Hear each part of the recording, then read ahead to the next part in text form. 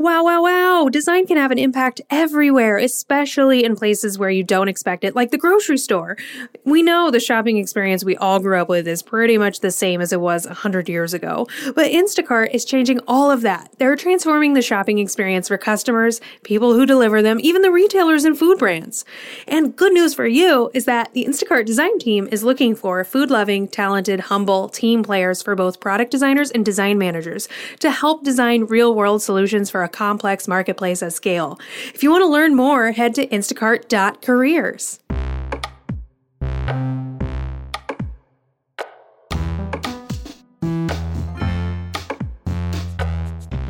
Yay-haw, everybody! This is Overtime, Dribble's weekly podcast that explores the most interesting design news and gives you the tips you need to create your best work. What's happening with my voice? I'm your host, Meg. Ooh, she's got a shiny hat. Lewis. And today we've got a super special episode coming right through your ear holes, straight to your design bone. In this episode, bad boy Aaron Carter, actually bad boy, he's been a very bad boy this week. He doesn't credit an artist on an image he's using, and then he's super rude about it. The internet realized there are only 10 movie poster designs out there. Lauren and I talk passion projects, and I get a quick chat in with Instacart's design director, Ryan Scott Tandy. From time to time, I'll have guest hosts and special guests that know more than me in certain areas, like today, designer, lettering artist, and bread lover, Lauren Hom. Hi, Lauren. Hello, Meg. So let's get into the news today. Okay, so first story today is kind of a bummer, but I think it's going to be fun to discuss. So artist Jonas Jodeke got his artwork used in a promotion of Aaron Carter's new clothing. It's like a line of hoodies, and Aaron was just using this image to promote the hoodie line, and I guess this has happened to this artist before, where this image that was used, it's two wolves that are sort of joining at the forehead. And so Aaron Carter was using it, and this happens to Jonas a lot with especially this piece. It's happened before with Madonna. It keeps happening. And so he really has gotten used to just kind of publicly calling them out, saying, hey, artists deserve credit. You're using my artwork to promote your merchandise, and I have not given you permission to do so. And classic good response from Jonas. And Aaron sort of responded and was just it was a terribly mean response. He said, You should have taken it as a compliment, Dick. A fan of mine sent this to me. Oh, here they go again. The answer is no. This image has been made public, and I'm using it to promote my clothing line, AaronCarter.com. Guess I'll see you in small claims court. I actually don't think Aaron's voice is that low. I honestly can't remember. It's been that long. You know, when you sent me that link, it was the first time I had seen Aaron Carter pop up in any news in maybe the last decade for me, what's on my radar. And honestly, the first word that came to mind after reading his response was what a little turd. It was just a turdy thing to do. Yeah, that's what I call a butthole bob. Ooh, that's a good one. I'm gonna have to use that one. But it's ironic because he was a recording artist. I don't know. And you would think that from one creator to another, there'd be an understanding. Just because one of your songs is on Spotify or somewhere online, YouTube doesn't mean it's just fair game to use. And the same thing goes for visual art. And I maybe naively assumed there was that crossover. Yeah, I think it's an these sort of responses are always an interesting study for me and how people respond when they're in the heat of the moment. Mm-hmm. I have personally learned to give it a day and let myself cool off and figure out how I actually feel about it. And you can totally tell that Aaron's response was he just immediately responded, heat of the moment. He was so mad about it. But I think this raises an interesting question of artists stealing art and the fact that this has happened with Madonna before, where I guess with this particular piece, a fan of Madonna's photoshopped her face on the piece of art, and then Madonna had no idea the source, and so she just reposted it. And I think weeding through Aaron's response, I think that's what happened here too, of not knowing the source and just being this is great. The person that sent it to me, I'm just going to assume they created it, or I'm going to assume it's mine now, and they just run with it. So I think that that's an interesting thing that I'm going to keep in the back of my head if I start to use any kind of artwork in the future that I think I know the source. Oh, yeah, absolutely. And, I'm one of those people who assumes the best of people. I'm like, well, what if this happened or this happened? They might not have known. I'm guessing that because Aaron Carter didn't even credit the person who sent him the artwork, that he was just like, it's mine now. But you're right. It raises an interesting question of there's so much stuff online being shared by so many people. Sometimes the credit, halfway through the shares, gets lost, misplaced per se. And people might not have malicious intentions when they share other people's work. But this artist in this case was totally respectful. I read his initial reach out to Aaron, and I was just like, hey, I see you're using this. Would have preferred you contacted me. This happens all the time. And just advocating for something where objectively Aaron Carter is using the artwork, misusing the artwork.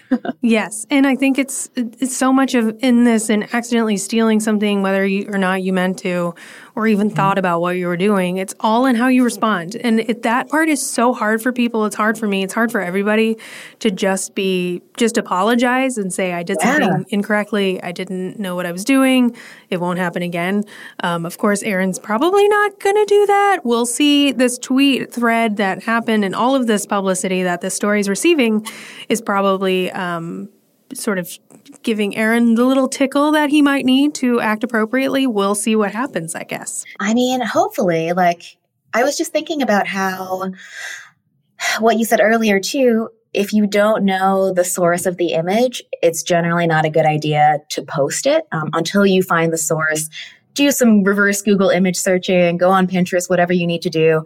If you can't find the source, in general, it's a good practice not to use it. If you're not going to credit the artist, then save it. You got to find something else or make your own or hire someone to make one for you. Exactly. Yes. Okay. For our next news story, somebody tipped me off to this Twitter thread and I had the best time. So on Twitter, Lee Steffen created a thread of when he realized that there were only actually 10 types of movie poster designs and movie artwork design.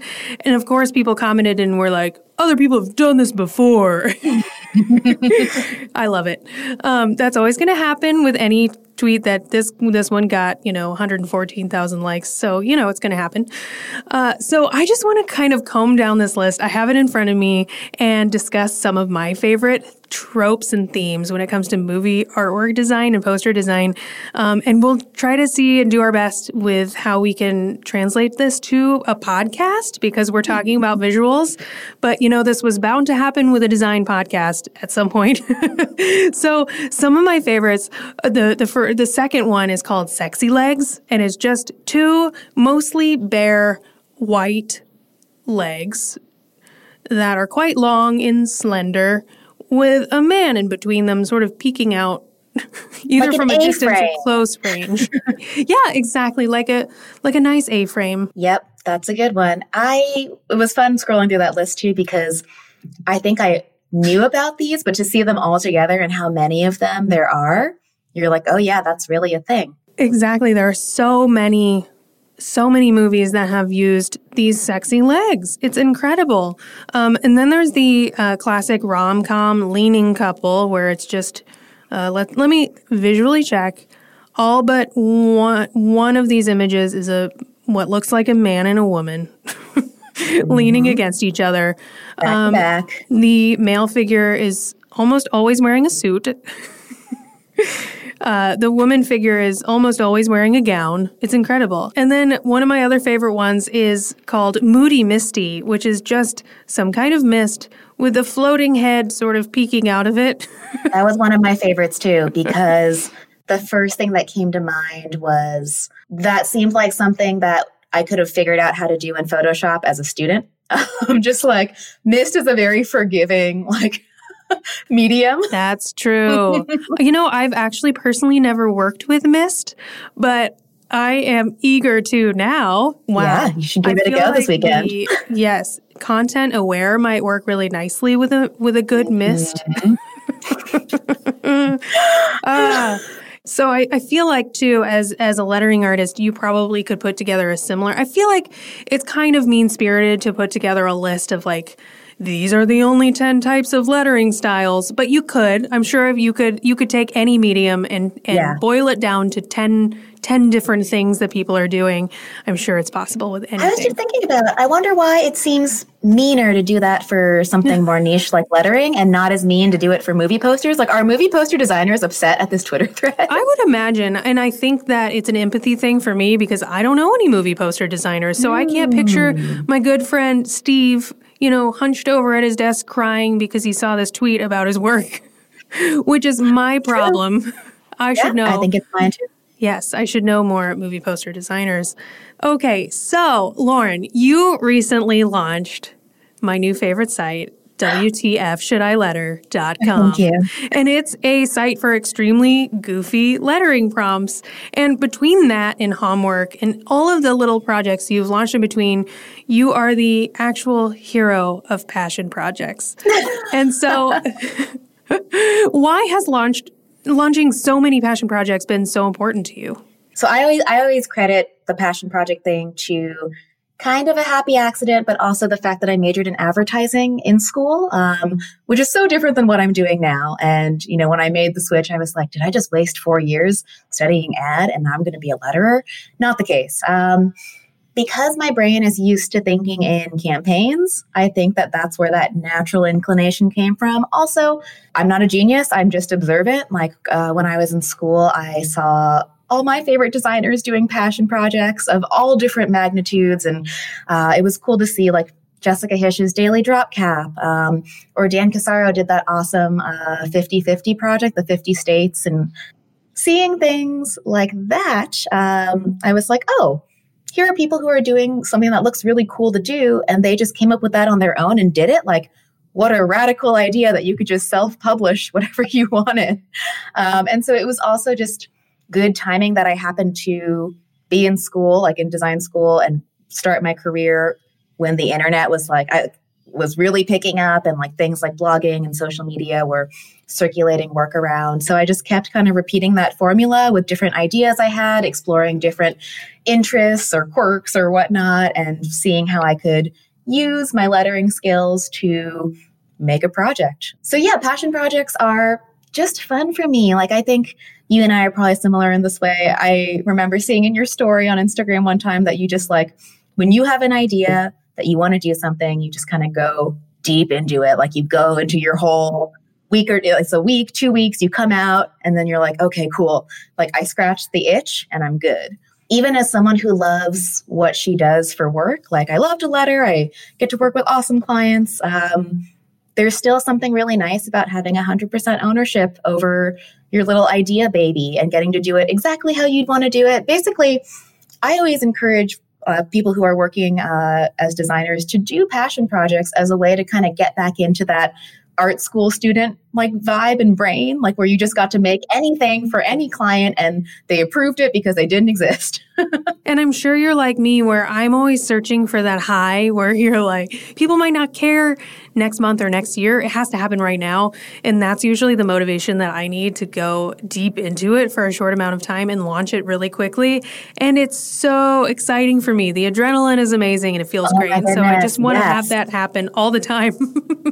You know, what's funny is that's how I typically operate, where I have an idea and it's made within a month. Like, that's like 95% of the time.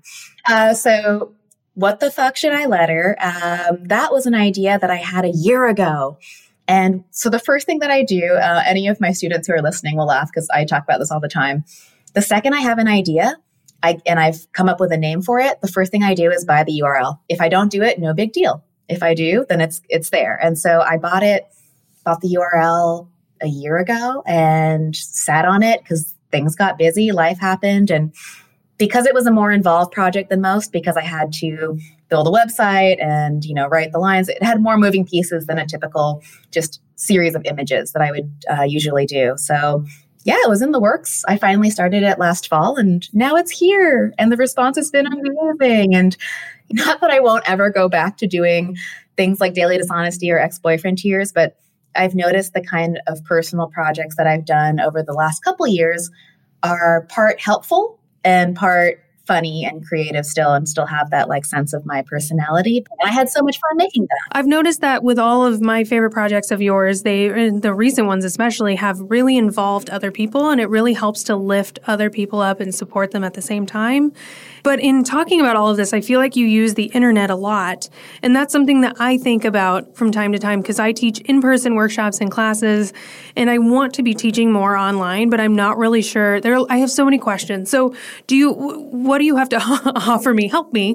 Like, why do you love to do all these passion projects online mostly? What I like about doing my projects online is the scalability of it, or the reach it can have. Back in 2015, I did a project called We'll Let Her for Lunch, where I went around and did different restaurant chalkboard menus in exchange for whatever I wrote on the menu. And obviously that was documented online and got picked up online, but the project really lived in the real world. And I absolutely loved it. It was my first full year of freelancing, so it got me out of the house. You know, we all know how important that can be. But yeah, that was my only in-person project. I think the thing I like about online for passion projects and for even online courses is, the ease with which you can upload it and share it and kind of distribute it. Whereas if I wanted to show people my project in person, I'd have to get them all in one room to see it, or I'd have to go walk it around to different places. And two, I think it's really helpful to teach online because a lot of us don't live in areas where we are surrounded by design communities and other creatives, and some of us are very isolated and feel like we don't have access to knowledge or to fun workshops and creative spaces.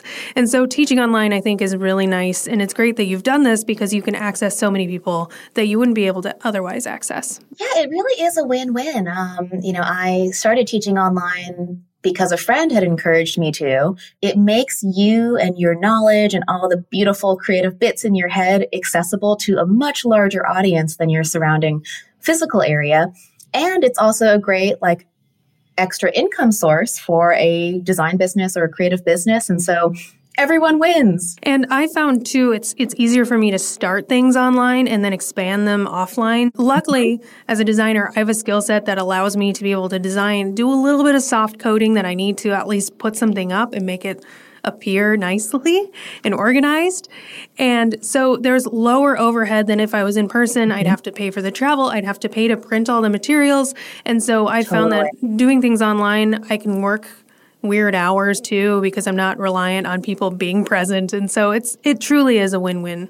Absolutely. It's true. I mean, back to when you were asking me about online for passion projects too, the internet's a great place to kind of test out ideas. A passion project is also a good way to test out ideas online where you're like, I want to make this thing and see what the response is. Of course, you can still make it without any, response from anybody else, but it's nice to have that sounding board of the internet or your community, Instagram following, newsletter, whatever it may be, to be like, does this have legs? Is this as cool as I think it is? If not, here you go, internet. But if the response is good, then maybe you can actually be like, okay, I have a vouch of confidence that this could be a thing. Exactly. And I don't know how you launch your passion projects with this in mind, but whenever I launch something, I always launch it with the intention of I just need to get this out of my brain. I need to release it. And then I'll just kind of see how I feel about it after I've launched it. And sometimes I'm like, I've moved on and I'm glad people now have this. I'm going to move on to the next thing. And other times people really latch onto it and I realize that it needs to be something more. So I stick around and I keep working on it. Is it the same for you? Yeah, I'd say for me, with most of my projects, I'll put a couple things out there to, like you said, get it out of my head. This needs to be a thing, throw up a landing page or a little microsite for it. And then see what the response is, see how I feel. With something like Daily Dishonesty, when it started picking up after a couple weeks and, 100 Tumblr followers turned into 1,000, turned into 10,000, that audience showing up for it actually motivated me to keep going and to make more of them. I felt like a responsibility, and in a motivating way, not in a crippling, oh my gosh, the world is on my shoulders, which can also happen.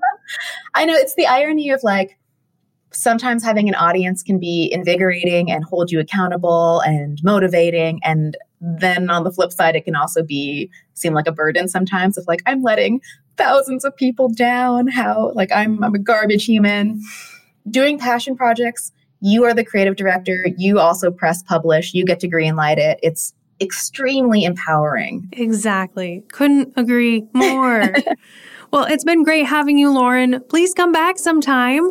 Is there anything else you'd like to promote? Yeah. What the Fuck Should I Letter is a phrase generator. My friend and I wrote all the lines, so they're fresh ideas. They're yours to do whatever you want with. And it's been great so far, seeing people jump in and letter things. And the idea really stemmed from, I had been running my homework challenge, which I think you briefly mentioned, but basically every Friday for the last 2 years, which is so nuts, I've been sending out a creative prompt to my audience, giving you an idea of what to make. I never give you the exact thing to make. I just give you an idea of what to make. So an example would be, if the last year of your life were a book, what would it be titled? And then design the book cover for it. So you still have to do some creative heavy lifting there. But it's a great way to kind of tap into your voice, have something to share on Instagram, join a community. It's free. And so you can, I guess, go to that.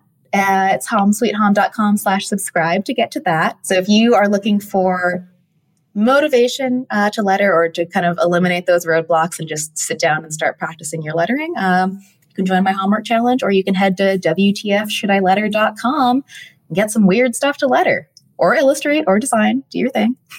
Thanks, Lauren. Thanks, Meg.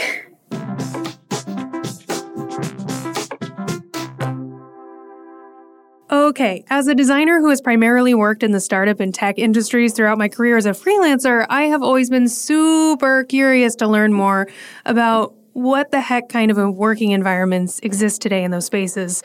So today, I'm joined by a special guest who can shed some light on this area that I truly know nothing about. It's Instacart's design director, Ryan Scott Tandy. Hi, Ryan. Hi, Meg. Good morning. Good morning. So what should I call you? Ryan Scott Tandy, RST? A lot of people call me RST because my full name's pretty long, but Ryan's fine. Great. So RST, you've worked for major tech giants and smaller companies. What are some of the biggest markers and differences between the working environments of the two?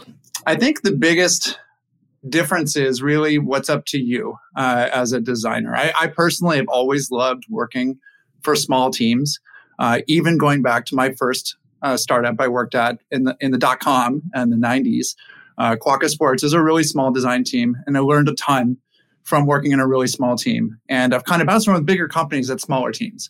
So, I mean, if I look at starting my origin story, like back in the .com, going to Macromedia, to Apple later on, these are always kind of smaller teams that I really love the proximity of and intimacy of smaller groups. Yeah, so I think what I've noticed a lot in the differences between working environments and teams is the size of the project that you're working on. Are you working on something that's extremely niche within the product, or are you working on the product as a whole because the team's really small?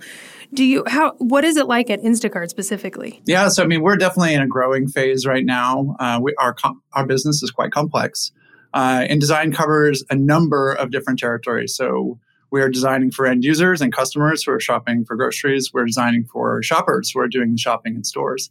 We're also designing for retailers and the enterprise sort of world, as well as designing for brands and building an ad platform. So we're really doing a little bit of everything. And it feels like sort of 4 small teams kind of coming together under one big umbrella. Yes. So if I got a offer at the same time from a large tech company and then one from a startup, how do I choose? Like, how do I know which environment is best for me specifically? Yeah, that's a good question. I've had this question asked to me a lot, whether it's from students or junior designers, even folks on previous teams. I think it's important to really go with your gut and know what's important to you. I think it's important to understand the mission of the company, obviously, so that you feel connected to it and you feel sort of the impact of your work. And I kind of reflect on, I don't think there's a right answer. When I reflect on sort of like what's led me through different stages of my career, I've always asked myself what I would likely grow from choosing to go a certain route. And I think that's a really important, the most critical question, because no matter what, you're going to be doing design work amongst a team. and getting into solving problems. But the sum of that may be a little different depending on each place. Yeah, and I think whenever you're getting job offers, especially when you're younger, starting out and you have less power, it's so easy to fall in that trap of assuming you have to say yes because somebody finally wants you. Right. And I think it's important for people to remember that they do have control of saying, no, my gut doesn't feel right for this job offer, or maybe this one isn't as good compensation-wise, but it feels right. And I think it's important for everybody to just, yes, what you said, listen to their gut.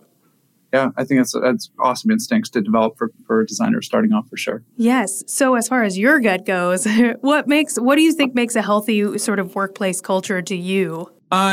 It's funny. I think I think having good recognition for the work you're doing and understanding like where the design work fits into the process, hopefully upfront, early and often throughout the process. I think this is a huge reason to stick with the company, is that your craft is central to the ethos of the company. I think there's softer things too, just how teams sort of get together and sort of the sort of like between meetings and over the course of week to week, like the stuff that builds up over time. And that could be small rituals like coffee or lunch or breakfast. Had a team that did breakfast every Friday for years. It was, I think these little things actually add up to being really impactful to people long term. You spend a lot of time with the people you work with, and you want to make sure that chemistry is there too. Yeah, getting to know your teammates as though they're actual humans, I think, is really important. I'm sure people still teach this today of like, don't show your true self at work, or like, don't show yourself on social media because somebody might see that. And I can't imagine going to a workspace where you can't feel safe to be yourself. And so I think creating healthy environments where we can support and get to know people as individuals is so important. Yeah, there's something we do here at Instacart. We meet every Friday at the end of the day just to reflect on the week. And this is not really a meeting or something that's tracked, or it is literally a social touch point for people to support each other and just sort of talk about the stuff that they went through and the things that they're working on, things they learned, and things they're grateful for. I think it's a really nice ingredient to healthy teams. Couldn't agree more. And Instacart sounds like definitely a really inclusive space to work in, and the product is so important. I certainly love Instacart. I use it all the time. It makes my life easier. I love it so much. Thank you so much, Ryan, for the quick chat today. Yeah, thanks, Meg. It was a lot of fun. Nice to meet you.